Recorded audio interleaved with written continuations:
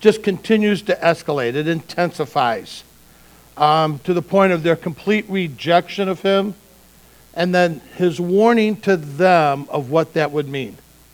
That if you're going to completely reject me, these are the consequences.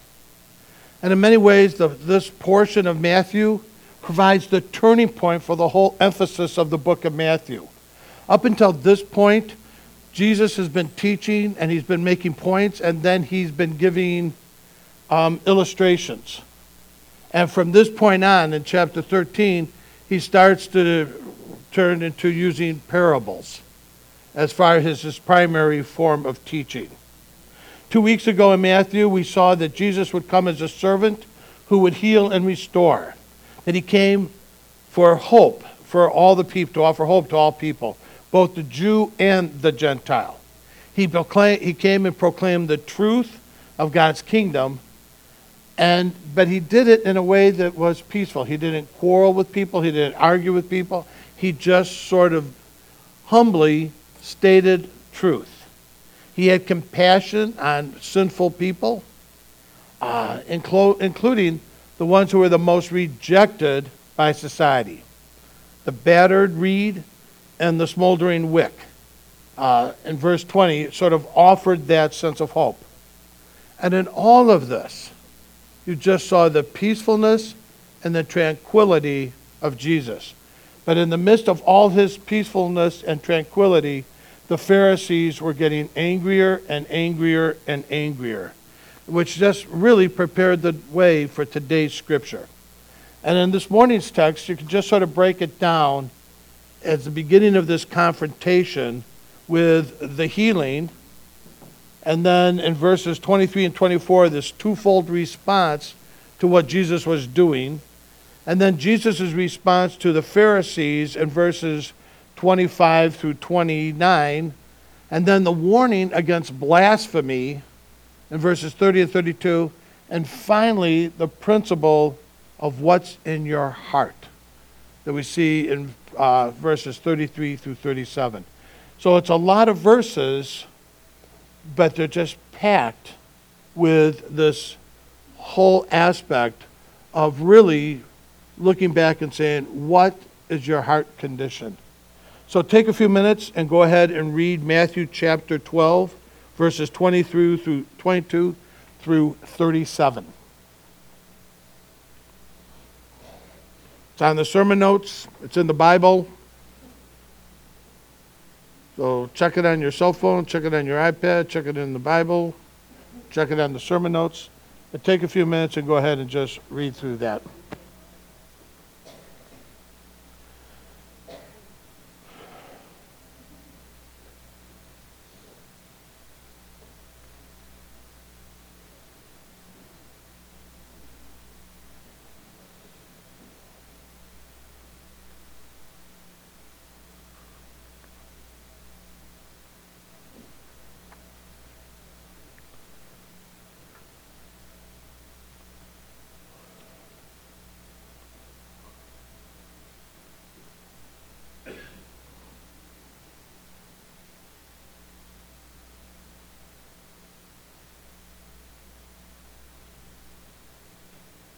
A man who was demon-possessed, was brought to Jesus. The effect of this possession was that he was blind and mute. Jesus healed him so that he could once again see and once again able to talk. That is it. That's a brief report.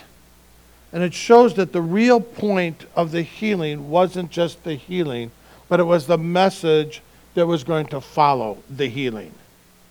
And we see that the people were amazed, wondering, could this be the son of David? And the way the Greek text puts it, it's like this question that indicates that we're really not totally sure of the answer. It's sort of like, this couldn't be the Messiah, could it? So it's sort of this question and then almost hoping for the answer. So the people are wondering if Jesus is the Messiah, not so much the Pharisees. The Pharisees hated Jesus for a variety of reasons. We've seen it up until this point. Jesus does not honor them the way that they believe that they should be honored. He doesn't honor them the way that the people honor him or them. Jesus does not follow their legalistic rules and rituals. In fact, he constantly tells them that their legalistic rules and rituals are not biblical. They have nothing to do with who God is. Jesus teaches with authority things that are contrary to what the Pharisees have been teaching. But probably more than any other reason, the people were starting to follow Jesus instead of them. You know, they're following Jesus. So what can we do to get the people back to following us? They made out like they were supremely concerned about the things of God. They made out like they were supremely concerned about the people of God. But for the most part, it was a show. Because what they really liked was the prestige, the honor, and the power. That's not much different today. That people like prestige, honor, and power. And so sometimes we may act like we're really concerned about the things of God, concerned about people, when really it's, what am I getting out of it? And that's really been the sin of the church in the United States. It's probably been the sin of the church throughout the centuries, that instead of just loving people well, we want people to love us well. And so that's just, there's nothing new. There's nothing new under the sun. So what was going on in that day is going on today. It impacts me differently being a pastor than it may other people, but I see that danger. By this time, they had utterly and finally rejected all of God's efforts for them to claim Christ, which leads to the accusation. The only thing we can do is constantly try to discredit Jesus. So really, Jesus didn't heal under the power of God. It was Satan. It was Beelzebub, which all kinds of different interpretations of where that name came from. It could have been from a takeoff from Baal, Prince of Baal. It could have been, it's also interpreted as Lord of the Flies. It's also interpreted as Lord of the House. So there's all kinds of different ways that this could be interpreted. But no matter how you interpret it, it's Satan. And so he's calling it that. And so the leaders were therefore trying to turn the people against Jesus by claiming his miracles were empowered by Satan.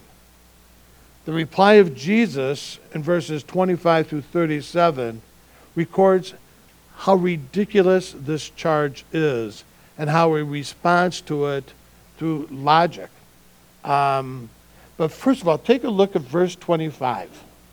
And it says, "But knowing their thoughts, he said to them." He hasn't heard them conspiring. He hasn't heard anything. He is just knows their thoughts. And so his response isn't because somebody came to him and said, "Hey, Jesus, do you know what these guys are talking about? Do you know what they're doing?" He's God. He already knows what's going on in their thoughts. So he goes on to say, "Any kingdom divided by civil war is doomed. A town or family splintered by feuding will fall apart. And if Satan is casting out Satan, he is divided and fighting against himself. His own kingdom will not survive." Jesus' argument is very clear. Any kingdom, city, house that is divided against itself will fall. Take that one step further. Because we know that in a relationship, if two people are divided, there's going to be a chance that relationship is going to fall. We know that in government. We've seen it in our own government, how divisive things are going because there's just this huge divide. But take it personally. What about when we're divided in ourselves? Am I going to serve God? Am I going to serve myself? Any kingdom that's divided will fall. And so a lot of the struggles, a lot of the issues that we face ourselves is because we're trying to live a divided life. And so this is exactly the thing that Jesus is saying. You can't do it. Any logical person knows that a kingdom divided against itself will fall. So their argument was completely absurd. Satan is evil, but he's not stupid. And even he knows that his kingdom cannot stand if he fights against himself. Second, their accusation was inconsistent with what was being practiced by the Pharisees. Because their own Pharisees were going out and performing exorcisms. And if I'm empowered, Jesus is saying, if I'm empowered by Satan, what about your own exorcists? Who's empowering them? So when they cast out somebody. So the Pharisees were inconsistent, for they had no problem with their followers when they cast out demons, but when Jesus cast out demons, it must be Satan. A third argument against the whole accusation against Jesus is that it was rebellion against God. Jesus says in Matthew 5:28, but if I cast out demons by the Spirit of God, then the kingdom of God has come upon you. The Greek grammar also gives it a little bit different tone on that. It says, if, as is actually the case, or if I cast out demons by the Spirit of God, and by the way, I do cast out demons by the Spirit of God, then the kingdom of God has come upon you. So it's not this if clause. It's sort of like, well, if I do it, and you know that I am doing it, then how are you going to respond to that? So the accusation of the scribes and Pharisees was in direct opposition to what was actually taking place. It was, in fact, a rebellion against God or a rejection of Christ. They were in rebellion against him by claiming that the work of the Holy Spirit was the work of Satan. And these religious leaders were so filled with hate that they attributed all that Jesus did to Satan instead of God. So in Matthew 12:29, Jesus also shows that their accusation was ridiculous. Or how can anyone enter the strong man's house and carry off his property unless he first binds the strong man, and then he will plunder his house? So he's saying, nobody can just walk into somebody else's house, especially if the person is stronger than them, and plunder their house. First of all, they have to bind that person before they can do it. And so Jesus is saying, yes, the Lord of the house, Satan, can be a strong man, but not stronger than me. Not stronger than me. Jesus came with the authority of heaven to defeat and destroy the works of Satan and to rescue valuable things from Satan. And what are the valuable things that he rescued? Us. Us. So their accusation against Jesus was illogical, inconsistent, rebellious, and ridiculous. And Jesus just in 4 quick points just shows how ridiculous that all was. Now, we understand it as being ridiculous. But, trying to get into an argument with somebody else who's convinced or who has a hatred or is already, against something, you'll never win it by argument. So this isn't really just for, the Pharisees. This is for the people who are following and saying, yeah, that all makes sense. Jesus next announces a very basic principle in our relationship to Jesus, and it's in verse 30. And I think that this is just a powerful statement for any of us. Anyone who isn't with me opposes me. And anyone who isn't working with me is actually working against me. So we may not be actively against Jesus, but if we're not working with him, we're opposing him. Because it's really just two choices. Either I'm with God or I'm not. Either I'm working with him or I'm not. Either he's my Lord and Savior or he's not. Those are just the two options. There's no neutrality. There's no middle ground here. There are only two kingdoms, the kingdom of God and the kingdom of the world. Paul stated it clearly in Ephesians 2, 1 through 3. And you were dead in the trespasses and sins in which you once walked, following the course of this world, following the prince of the power of the air, the spirit that is now at work in the sons of disobedience, among whom we all once lived in the passions of our flesh, carrying out the desires of the body and the mind, and were by nature children of wrath like the rest of mankind, whom we all once lived. And so when I say Jesus rescued us from this is what Jesus rescued us from. We were all once a part of this. And we may be nice, normal, happy, kind people, but if you're not with Jesus, you are working against Jesus. So either you are serving Christ or you are serving the world. And a lot of people say, well, I'm not serving the world. I'm just serving myself. Go back to Ephesians 2, verses 1 through 3, and you will see who you are actually serving. So Jesus made such clear claims and demands that it is impossible to be neutral or indifferent to Christ. You may think that I'm neutral, or people you may work with may think that they are neutral, but bottom line, if you're not with him, you are against him. So after making this announcement, Jesus turns to the question of forgiveness. In verse 31, so I tell you, every sin and blasphemy can be forgiven, except blasphemy against the Holy Spirit, which will never be forgiven. Anyone who speaks against the Son of Man can be forgiven, but anyone who speaks against the Holy Spirit will never be forgiven, either in this world or in the world to come. And that double emphasis there, even in this world or in the world to come, would be a Hebrew teaching that's saying, we're serious about this. It's not only for here, it is for eternity. There's no going back on that one. Sort of a sidebar. Take a minute and write down, and you might want to write it down in code because people might be watching, the worst sin that you think you've ever committed. And you don't have to write it. You could just think it in your head. The worst sin you've ever committed.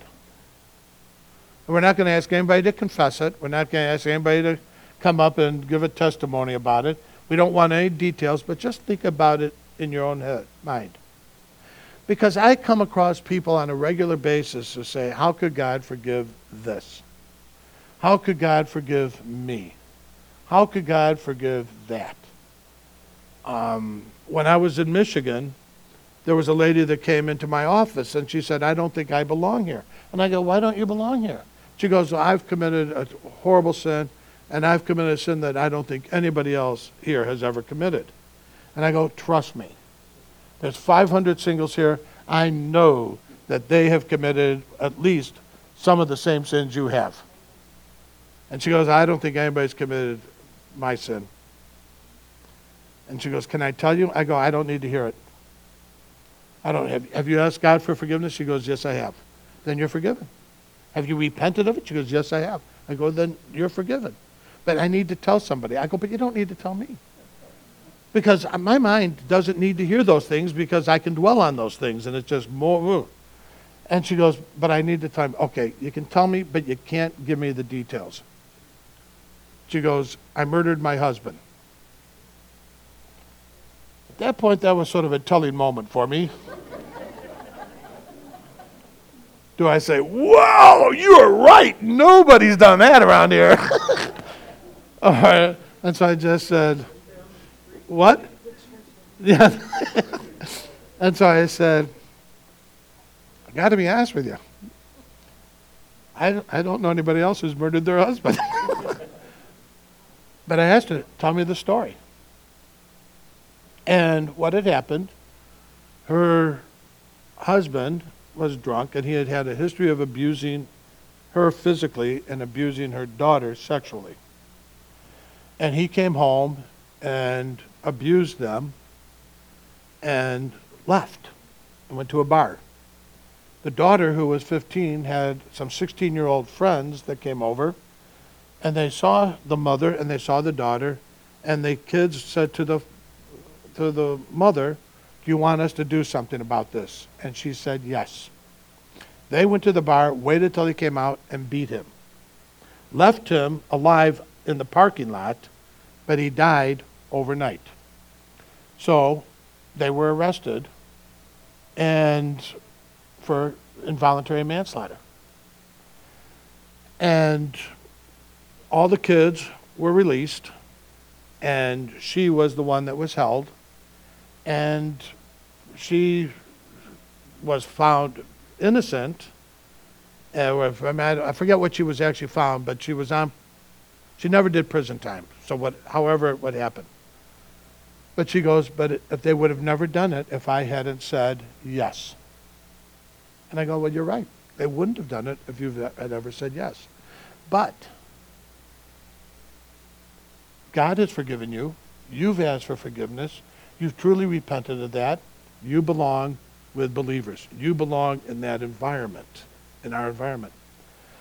10 years later, I went back to the church to do an anniversary type thing. And this lady comes up to me and she goes, "Do you remember me?" I mean, you look familiar. And she goes, "I'm the one that killed her husband." I go, "Oh, I remember now." And she goes, "And this is my husband now." And I looked at him, I go, "Does he know?" And she goes, "Yep." But to see the healing. Now, I don't know what you put down. But can someone be forgiven for genocide? Yes. Paul was. Can someone be forgiven for adultery? Yes. David was. Can someone be forgiven for murder? Yes. David was. Can he be forgiven for lying, stealing, and covetousness? Yes. David was, all at the same time. Can you be forgiven for betraying your best friend and abandoning them? Yes. Peter was. In the Bible, we find God forgiving not only the sins mentioned above, but it's also idolatry, gluttony, fornication, cheating, covenant breaking, blasphemy, drunkenness, genocide, extortion, self-righteousness, gossip, every other kind of sin imaginable we see forgiven. One of the greatest passages in the Bible is 1 Corinthians 6, 9 through 11. Write it down if you don't know what it is. Because after naming all these very sins plus others, Paul adds these amazing words. And that is what some of you were. And that is the greatest message of the gospel. Your sins can be forgiven. You can be restored to God.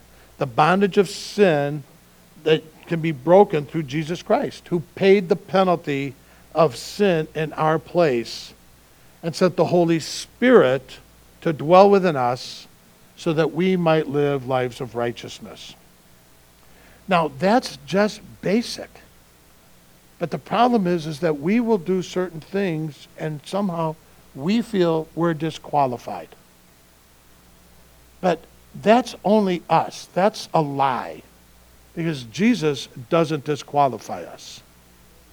But back to the passage. Critical to the passage, then, is the meaning of blasphemy. And the word refers to speaking wickedly or slanderously against God or his nature. It's not a minor offense. It's a major one. To blaspheme the Son of Man would be to speak evil of him, to discredit him and his message in some way.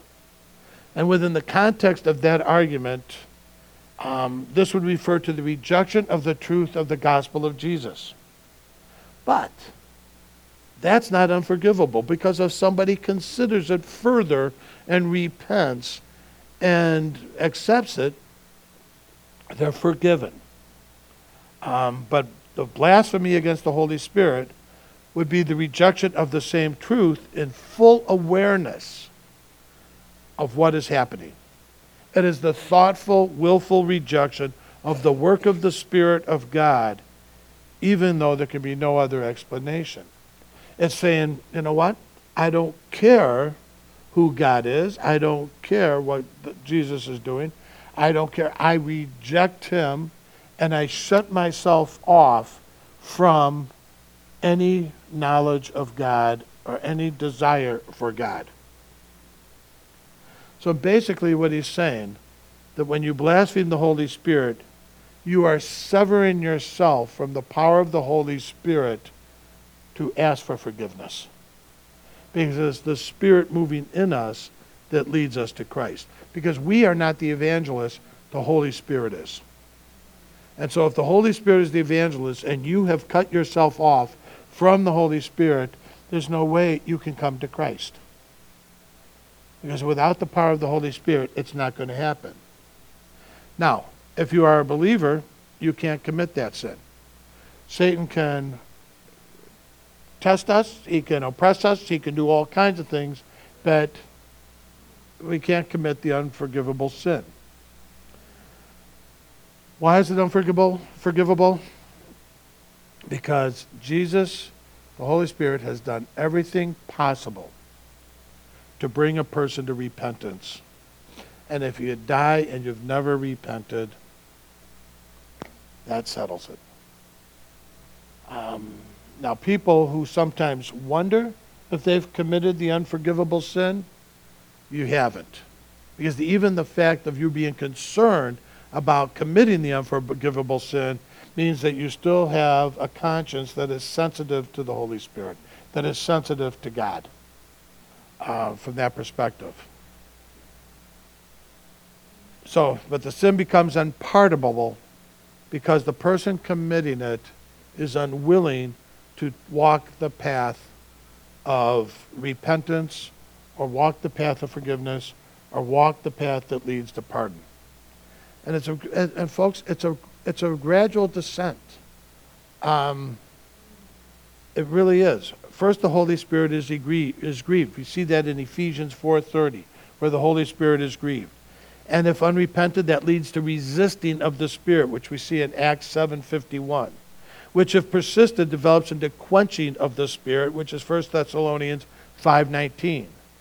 And that sort of develops how a person develops a seared conscience that no longer is sensitive or even aware of God, which we see in 1 Timothy 4:2.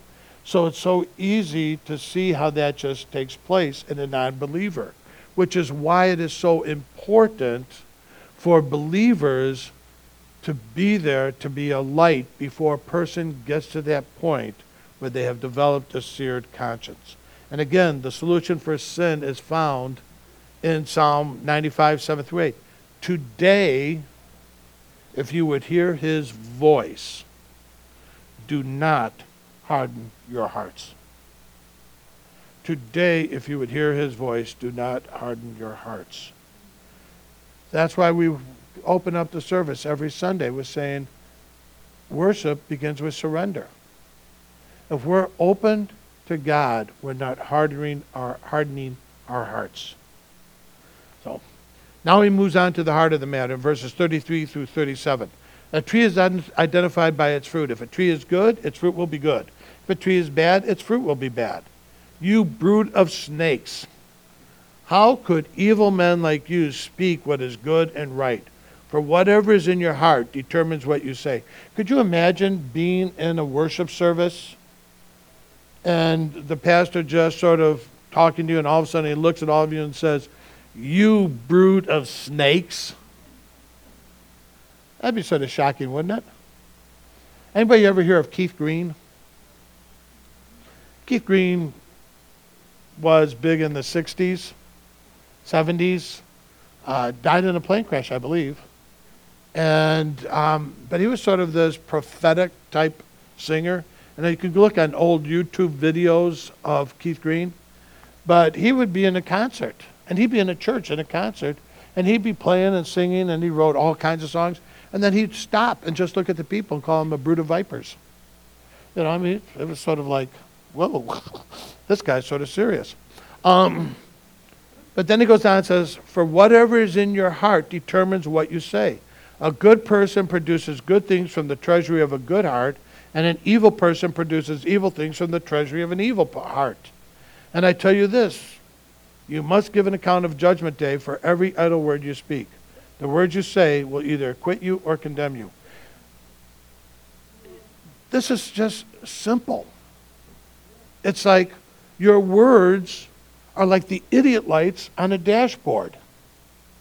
If they warn you, if the words that are coming out of your mouth are not honoring, not glorifying, are not beneficial to others, are condemning of others, then that's a warning sign that there's something wrong in the heart.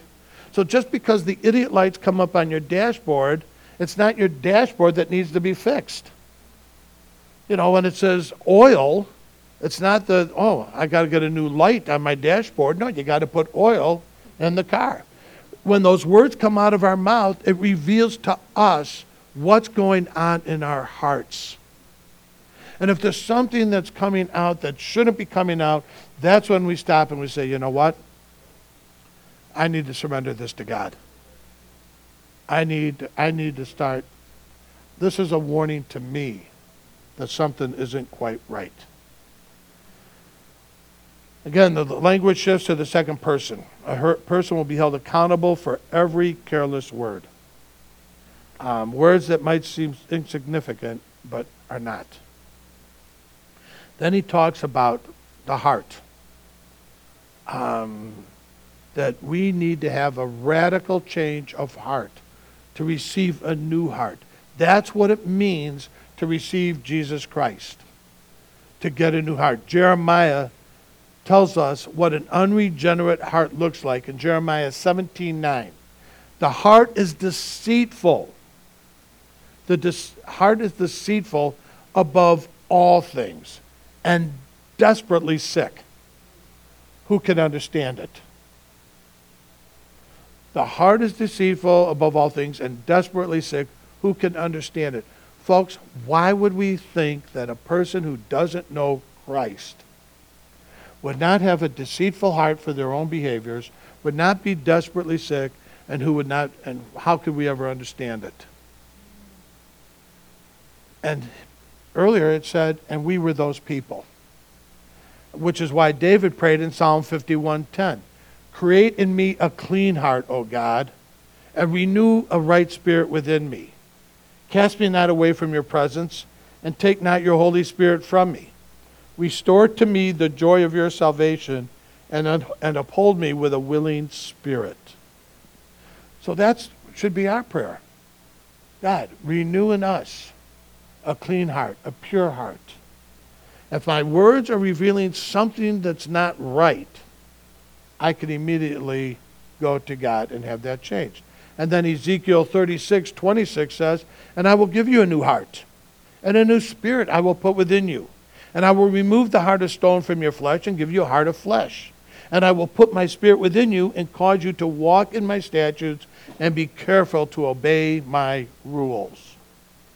What a powerful progression of verses that talk about when we recognize our heart needs to be renewed, when we pray about what our heart needs to be renewed, and then what Jeremiah promises in regards, or Ezekiel promises about our heart being renewed. And the way to do that is to believe in Christ as the Son of God, the Messiah, the Savior of the world, who came to forgive us of our sins, and who we decide that we are going to truly live in his camp and not try to live a divided world. That it's either going to be all for him or not. We're either working with him or we're working against him. So what does all that mean for us today? First of all, I think all believers should be encouraged in their faith by passages like this that say, no matter where you've been, what you've done, where you are today, you can be forgiven. That you can be forgiven. That our words are like the warning light on dashboards. They tell us that something is wrong with our heart if the words aren't right. That there is no neutrality when it comes to Christ. Either you are with him or you're not. I believe as Christians we are accountable to God for what we say, for what we do, and how we live. Choice is ours on how we're going to live our life for Christ. Father, we do praise you and thank you for this day. We thank you for the opportunity that we have to come together. Teach us what it means to truly walk in obedience to you, Lord. That our speech is filled with grace and seasoned with salt. That we are able to truly encourage others. And that when we realize that there is something wrong in our heart, that we can immediately come to you and surrender it. Lord, we thank you for your grace. We thank you for your love. We thank you for your forgiveness. We thank you for your transforming power in our lives to create something new out of old, to change hearts of stone into hearts of flesh, to fill us with your Spirit, that we truly can live lives that are honoring and glorifying to you and beneficial to others. We thank you, we praise you, and we ask all these things in the name of our Lord and Savior Jesus Christ. And all God's people said,